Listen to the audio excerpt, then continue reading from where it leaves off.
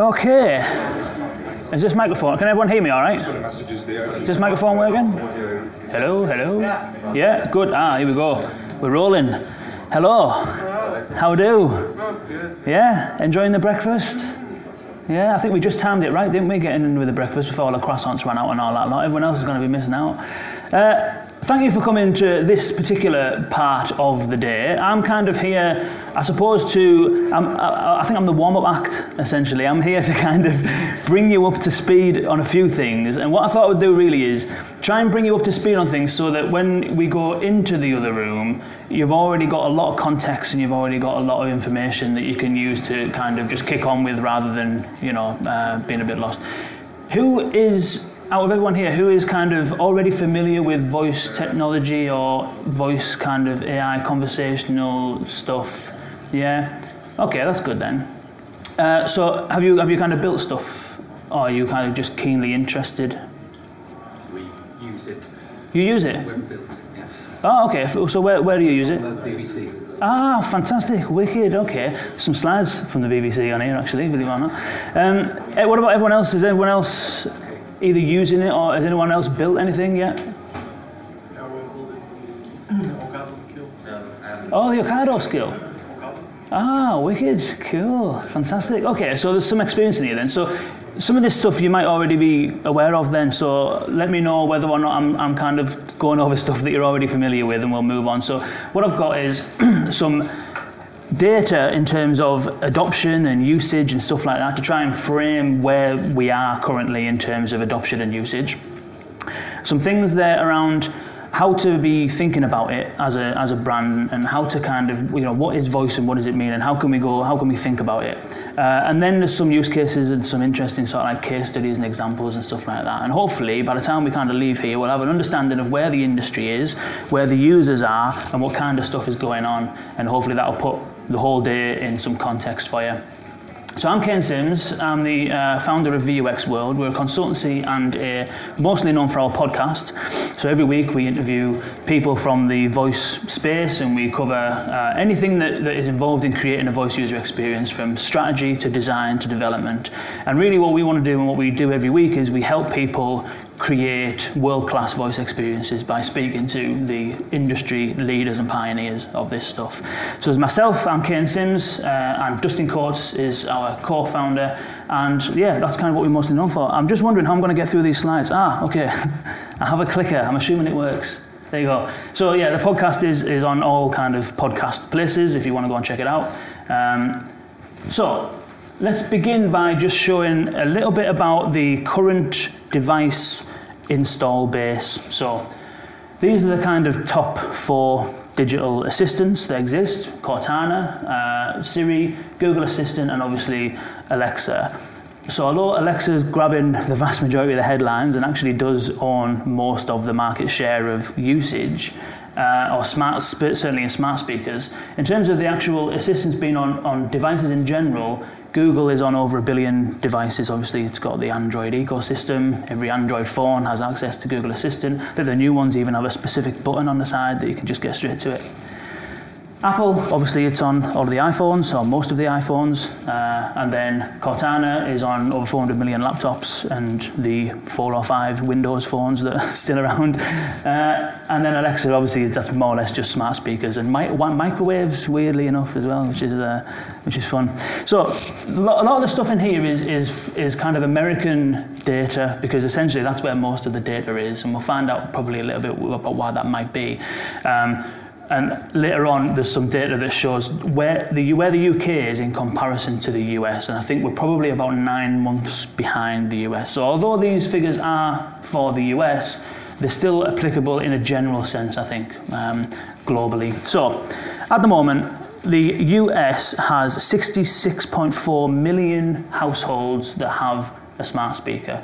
Voice, obviously, you're all kind of in this space to some degree, or using the tools or building the tools. You'll be well aware that voice is far, far bigger and far, far more reaching than smart speakers. But in particular, looking specifically at smart speakers, which seems to be the thing that's driving a lot of this, 66.4 million Americans have a smart speaker. That's 39%, nearly 40% year-on-year growth compared to last year. So what percentage of Americans have a smart speaker, do we think? Just shout. 25, 30%. A mathematician, 26%. Yeah. So what's interesting about that is that, have you come across this kind of adoption cycle? I'm sure you've come across this adoption cycle before. So the innovators the people who first grab hold of a technology or something end up becoming around about 8% of the market. The early adopters, typically we class the early adopters as around about 16% of the market. When you get over 25%, you're in the early majority stage of adoption. All this stuff comes from VoiceBot.ai, by the way. Is anyone familiar with VoiceBot? If you're not, check it out. It is really, really good. The guy who does it is called Brett Kinsella. And in terms of voice, specifically voice industry data, market data like this, VoiceBot is the place to be for this stuff. So most of this comes out of their Smart Speaker Consumer Adoption Report. So in America, they are over the 25% adoption rate. So they are into the early majority phase of this, of smart speakers in particular, being adopted by American households. What about the UK? How many kind of smart speakers, again specifically, how many people in the UK do we think have a smart speaker? In their household? Yeah. How many households, yeah? 15%. 15%? Any more than that? Not more, I'm not trying to say that it is more, but anyone else? So there's 10 million active users per month. Now that's not necessarily the number of households that have a smart speaker, that's just the number of users using smart speakers on a monthly basis in the UK. That is roughly about 15%. Could you help me write this? 15% more or less of the population is using smart speakers on a monthly basis. That's more than own a pet rabbit. Who, and we can prove that now probably, so who has a smart speaker? Okay, quite a lot. Who has a pet rabbit? The data doesn't lie, does it? Right, that puts us in the early adopter phase of smart speakers in particular. So this is how it looks like compared to other technologies that were adopted. Smart speakers in particular are the fastest growing consumer technology since the smartphone. It took the smartphone 3 years to reach 50 million users. It's taken smart speakers 2.5 years to reach 50 million users.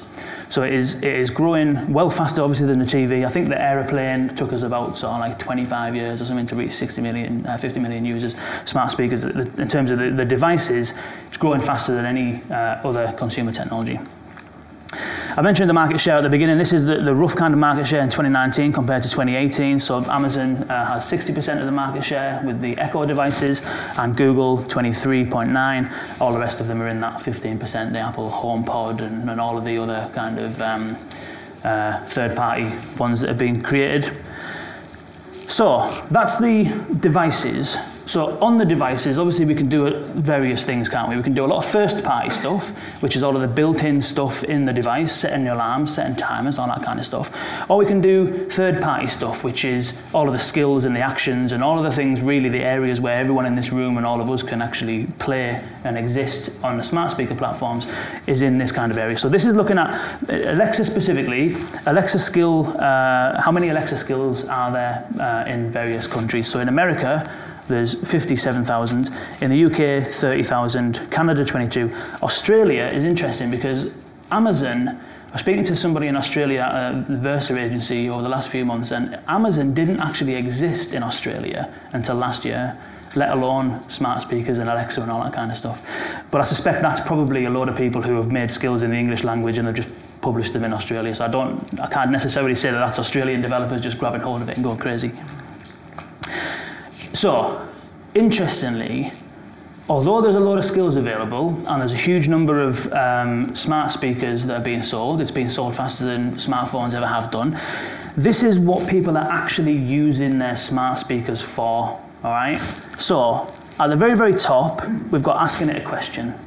So, out of all of the people who ask it a question, 37%-ish do it every day, 66% do it monthly. Behind that, you've got listening and streaming to music. Who listens to music on their smart speaker as their primary thing that they do with it? It's quite a common thing that lots of people will essentially use it as an access to music and do very little else. We've got setting a timer, that's obviously popular, setting an alarm is popular, but where it starts getting interesting, at least I think, is does this do a little, oh it does, cool, okay. So this bit here, using a favourite Alexa skill or action.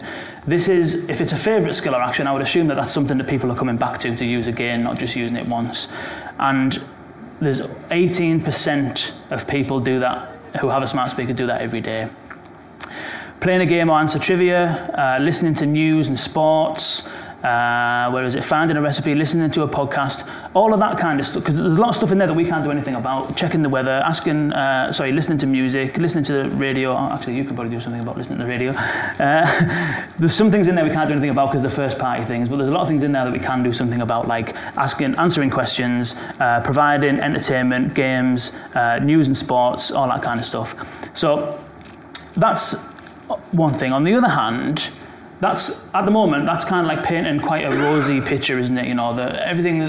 Loads and loads of people are grabbing all of these devices and they're all asking it questions and playing music, and isn't everything fantastic? And you might hear quite a lot of that today. You might hear quite a lot of, I'm not saying that people are over-egging it, but there is a lot of stuff happening like that where it's been really, really hyped, and I've just spent the first 5 minutes of this hyping it up. But the reality is, actually, that, so according to this survey, again, this is the VoiceBot Consumer Adoption Report survey, in terms of people who actually use those third-party skills and actions, the things that we can actually do something about to get ourselves a presence and start taking advantage of those numbers, the people that actually use them, seemingly it's 50%. So 50% of people don't actually discover new voice apps. So all of those numbers around, 15% of the UK, 10 million active users, you can pretty much half that if you want to find out what your addressable market is of people who actually use their smart speakers regularly. But how many people actually go through their phone and search for new apps on the phone? Yeah, 1, 2, okay. How many people use more than 5 apps on their phone? 6 apps? 7? Okay, so most people use about 7. So there's a lot of stuff around, in voice and searching for this killer app, the thing that's going to come along and revolutionize how people engage with smart speakers and voice, because there's this one thing that's going to come over and just take over. The reality is we all use 7 apps-ish. Probably some of them are going to be fairly similar. Instagram, Twitter, Facebook maybe, WhatsApp. Some of them are going to be fairly similar. So we were having this discussion. Is anyone in the Voice2 WhatsApp community group or not? No.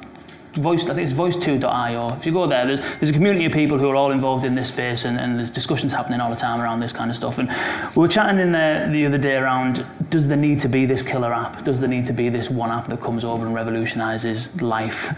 The reality is probably not. People don't go out and buy an iPhone because it's got Angry Birds on it. Even though that's a killer app, people might not go out and buy another phone specifically because they want to play Pokemon Go. It's not that kind of a pull. So I think if you do hear stuff around, we're waiting for this killer app and there's going to be a killer app, that might be true. There might be big businesses built on these platforms in years' time. But at the moment, I don't really think that one killer app will do it. It's the real point is that this thing needs to just do its job and do its job well for people. So when I asked how many people actively search for apps on their smartphone, there was 1 or 2. I think you said you did, and there was a chap at the back that said you did. So the reality actually is that 50% of people do look for new voice apps, which is overwhelmingly more than people do on smartphones. So it depends which way you look at it, really. But one of the problems with smart speakers, and one of the challenges that everyone will face, and you may have come across this at the BBC, is discoverability. So finding out what's available on there. When you don't have a screen to look at and you don't have options to choose from, it's very difficult to find out what these things can even do. So there's no wonder really that 50% of people aren't searching for stuff. It's probably because they don't even know they exist. Probably don't even know that Alexa has skills and Google Assistant has actions and all that kind of stuff. So there's some kind of education that needs to be done, I think, on everyone's behalf, is to educate your customers on what you can do with these things. But interestingly, where there's a real opportunity, I think, is that most people ask it a question, right? So asking questions to smart speakers is a really common thing to do. And most people don't go and look for new skills and apps. So what Amazon have done is they've released this can fulfill intent thing. It's a little bit of code really, and all it does is it sends people into a skill that it thinks can solve or answer the question that you're asking. So if you say, for example, I want to book a train, Alexa won't book you a train, it will probably put you into the train line skill, and then from there you can book a train. And Google does this as well. So there's a chap called John Campbell, I don't know if he's here today or not, from Rabbit and Pork, and what he found was that Google, if you ask it a question like what's the house price, average house price of a house in Coventry, for example, you ask it a question, and more often than not it uses the internet to give you a result. So it'll go over to Google, it will see if it can find something in the search results, and it'll bring back whatever's in those search results. What John did is he built an action on Google that specifically answered questions on house prices. And what Google started to do is it started to, when you were asking for the average house price in Coventry, it started sending people into that action rather than reading results from the search page. So even though people aren't actively looking for voice apps necessarily, lots of people are asking questions. So if you can get yourself into a situation where you can answer those questions within the environment of these assistants, like in an action or a skill, then there's every chance that people will end up going into there rather than being read a search result. And then from there, it's better for the user because they can have a purpose-built, specific experience that's good for them. But then for you, you get to interact with them and have them in your skill, which means that you can, so one of the things that John was saying is that not only did he say, here's the average house price for a house in Coventry, you can also start learning what else people are asking. So people then started asking after that. They would say, what's the average house price in Manchester? What's the average house price in Los Angeles? So then he was able to then start suggesting stuff to people. So when someone comes into the action and says, what's the average house price in Manchester? You can say, do you want to know about the average house price in London? So you can start, because you can control the experience, if you can get people into the skill or the action, you can then start to add more value and increase engagement. So I suppose the point of that is that you can chop these numbers any which way you can, but there's things happening behind the scenes that are aiming to increase the discoverability of skills and actions, and that's the area and the environment that all of us will be existing in if we choose to do this. So, interestingly, what happens when you have a smart speaker in your house and you use it is that you end up using your voice assistant on your smartphone more. Is that true for people in here? Have you found that you use your smartphone voice assistant more since you've had a smart speaker? Or not? Yeah. Yeah, that's true for me as well. I mean, I use it on my headphones and all sorts now. And so this is looking at those that have a smart speaker, how often do they use their voice assistant on the smartphone? And nearly 40% do it daily. Who uses the voice assistant on the smartphone every day? No? What about monthly? Every now and then? Yeah? Okay. So yeah, that's 70% of people who were surveyed on this have used a voice assistant on a smartphone. But again, this is used a voice assistant on a smartphone. That's not necessarily use it every single day. So you can see, as these numbers start shaping together, you can see that there's potential, but it's still fairly early. This was put together by Google last year, and this shows that from people, it's the difference between what people do. Sorry, I mind away there. It's the difference between what people do on the Google Assistant device versus what they do on the Google Assistant on the Android. And more often than not, on Android, people are more interested in communicating and local stuff. So send XYZ a text, and what time is XYZ restaurant open till tonight, or whatever. In the home, on the smart speaker, they're more interested in productivity, set me a reminder to tell me to put my bin out later on, and media and news and weather. But the media and news one is quite interesting because within media you've got all kinds of things like games and stuff like that. So that's smart speakers and mobile phones, and then the emerging use cases are the car. That's one. So more people have actually, and again this is in America, but I think we can probably generalize, more people have used a voice assistant in their car than they have used a smart speaker. So the car is actually more common for people to use voice technology than these smart speakers that everyone's talking about. Which is quite interesting. Did anybody see the Mercedes advert that was on as part of the Super Bowl? Yeah, a couple of nods. Essentially, if you didn't see it, it's probably about 30 seconds to a minute worth of somebody kind of running around and there's all kinds of stuff happening, and he's controlling everything outside of the car with his voice. and he gets in the car, he says something like Mercedes, play some music or whatever, and it plays. But the whole advert, you know, in the Super Bowl, one of the biggest advertising slots in the world, hundreds of millions of pounds are spent by companies to advertise in the Super Bowl. The whole advert from Mercedes was purely promoting the in-car voice assistant. So I think that's a sign of where things are at and how big brands are thinking about voice, is that Amazon advertised in the same spot with their kind of advertising. So it's reaching a point now, it's been parodied on, you know, South Park and all that kind of stuff. It's reaching a point now where voice technology and speaking to stuff is becoming known, and it's becoming not commonplace in terms of usage, but commonplace in terms of our understanding that we can do it. A company called DriveTime, they purely specialize in-car voice experiences. So all these new environments that pop up, there's opportunities in there to craft specific stuff within each of these environments, and DriveTime is an example of that. Purpose-built company. And what they do essentially is it's a radio show, but it's an interactive radio show. So they'll do like polls, and they'll do trivia quizzes and all that kind of stuff, and you can suggest songs and all that kind of stuff, and it's an interactive radio show in the car. It's fantastic. Alexa Auto was released last year. Did anyone see that? Yeah, so that's essentially, so, you know, most of the car manufacturers are building in-car voice assistants. Alexa is in all kinds of new cars, like the new Mercedes, the new BMWs.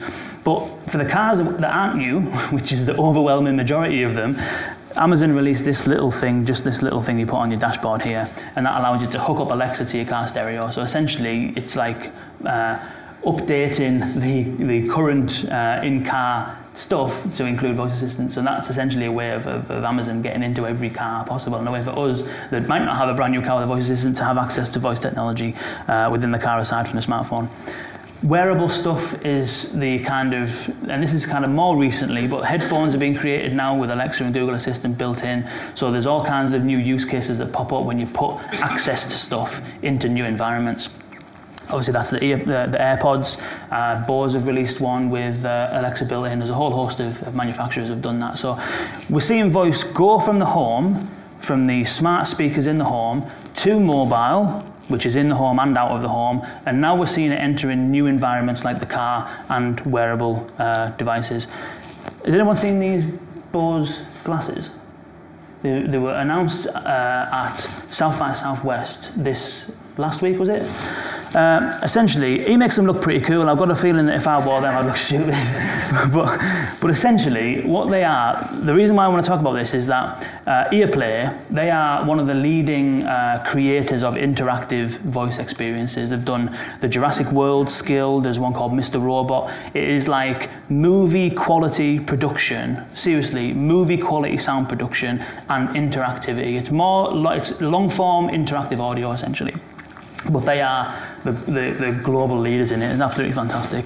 We'll have them on the podcast on Monday if you want to check them out. What they've done with Bose is they have collaborated with Bose to create an, I don't even know how to describe it, it's an interactive, augmented reality audio experience through the glasses, which is so weird. Because of the glasses, they've got this technology in them that is, it's like a geo-mapping thing. So you could put a sound over at that box, and when you're wearing the glasses, you would walk over to this box and you start hearing the sound when you get close to it. And then you start walking away and the sound disappears. And it recognizes movements. So the thing that they've done is so cool. It's almost like, it sounds, they wouldn't release too much information, but they did mention this on the podcast, so I think I can share this bit, is that, so the first bit when it opens up, it's like you're on a secret mission, and they say, you know, your mission, if you choose to accept it, don't talk because they can hear you, nod if you want to carry on, and when you nod, the glasses recognize that you're nodding, and then it'll carry on.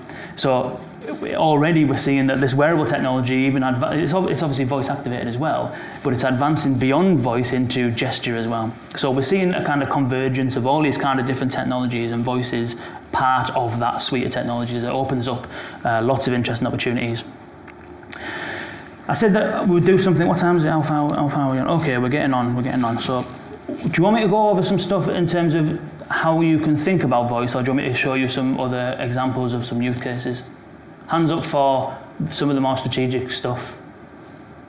Hands up for use cases. Okay, let's do use cases. Yeah, okay. So, on the one hand, you've got pure audio use cases. This is ambient, laid-back, leisurely experiences. TuneIn is a prime example of that. BBC are here today. So you can just say, Alexa, play the BBC Radio 1, and it will dump you straight into the BBC skill and start playing Radio 1. In America, there was another study that was done that said that in 2008, 22% of American households had a DAB digital radio. The same study was done last year, and 8% have. So 26% of American households have a smart speaker, only 8% have a digital radio. So smart speakers seemingly could be taking over where the radio was, and the leisurely laid-back experiences are one part of that. And TuneIn is another example. You can play podcasts on there, you can listen to radio stations on there. Stuff that is voice controlled, but once it's started and once it's playing, it's playing. It's just ambient in the background. Then you move into the kind of like interactive audio, and I mentioned Jurassic World. So what this is it's literally movie quality sound, and it's an interactive experience for the launch of Jurassic World a few years back. Again, Earplay did this, and it's a long-form interactive audio story. So it's still a kind of lean-back, leisurely experience, but you're called upon to say stuff and to interact with it, to take the story in different directions. And this is another example on Google Assistant. This is Hidden Cities Berlin. It was put together as a collaboration by the Financial Times and Google, built by a company called Rosina Sound. We've had them on the podcast, hence the podcast image there. So that's it's an interactive documentary. So it's actually, all the things you hear are real documentary footage, but you determine what you listen to and how and what order. CBeebies is another BBC example. Interactive audio, but probably more short form as opposed to long form. So in the CBeebies skill, you can be read a short story or you can play a short game, and there's literally 30 seconds worth of audio, and then you'll need to make a decision, and depending on what decision you make, it goes in different directions and stuff like that. There's a whole host of interesting use cases around the older generation. So this company, Ask Marvi, they provide voice services for older people and in residential care homes and stuff like that, and they can do things like text their son or daughter, put things on a shopping list. That shopping list is sent to the son and daughter. They can then go and do the shopping, and then it also, in the residential homes, it allows them to interact with each other, and for the residential home also to interact with them while they're in the rooms. It's a really, really interesting use case, but there's loads of use cases around elderly and healthcare in general. There's a hospital in America that's released echo devices into the patient wards so that the patients can do things like close the blinds, turn on the telly, and do all that kind of stuff, so that the nurses aren't running around doing stuff that they could otherwise be doing something else more useful.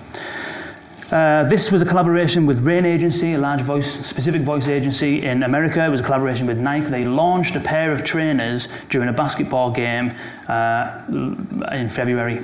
So essentially, at halftime, you were asked to go to Google Assistant, interact with this experience, and at the end of it, some people won a free pair of trainers, other people went on and be sent to the place where they can buy the trainers. They actually launched the product through voice.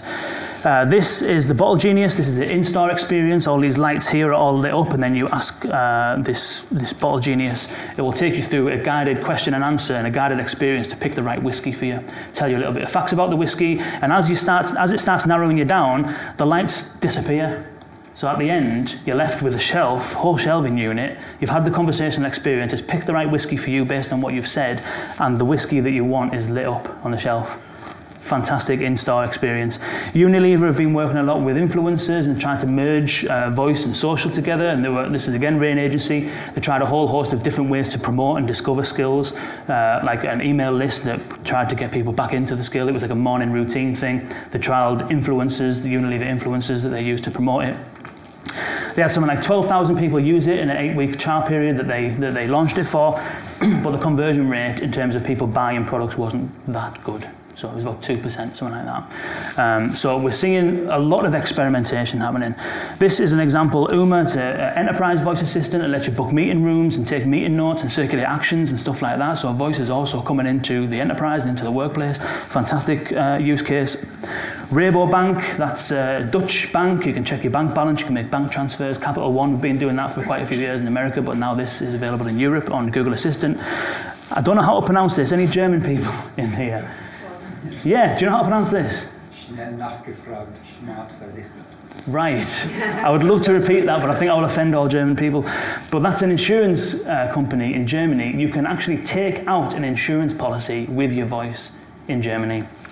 So essentially what we're seeing is, I'll skip through these last couple, what we're seeing is that the use cases for voice can be applied all over the place. It's not confined to smart speakers. The different environments bring about different opportunities, and the use cases and what I was showing you just then is an example of how people are experimenting. And what you'll see today really probably won't be a whole lot of we've got this complete thing boxed off. It'll probably be a whole lot of this is what we've done and this is what we've learned. And that's kind of the phase we're in now. So don't be fooled by the huge numbers and glorification, because the reality probably is slightly different. However, there is huge opportunities there. And think about voice not from a Alexa or Google perspective. Think about it from a perspective of voice being an interface to technology and a conversation being a thing that you can have with your customers going forward. So that's pretty much it, really. I hope today goes well for you, and I hope you enjoyed that little kind of setup just then. And if anyone's got any questions or anything like that, I'll be hanging around for an hour or so after this as well. So do enjoy the day, everyone. Cheers.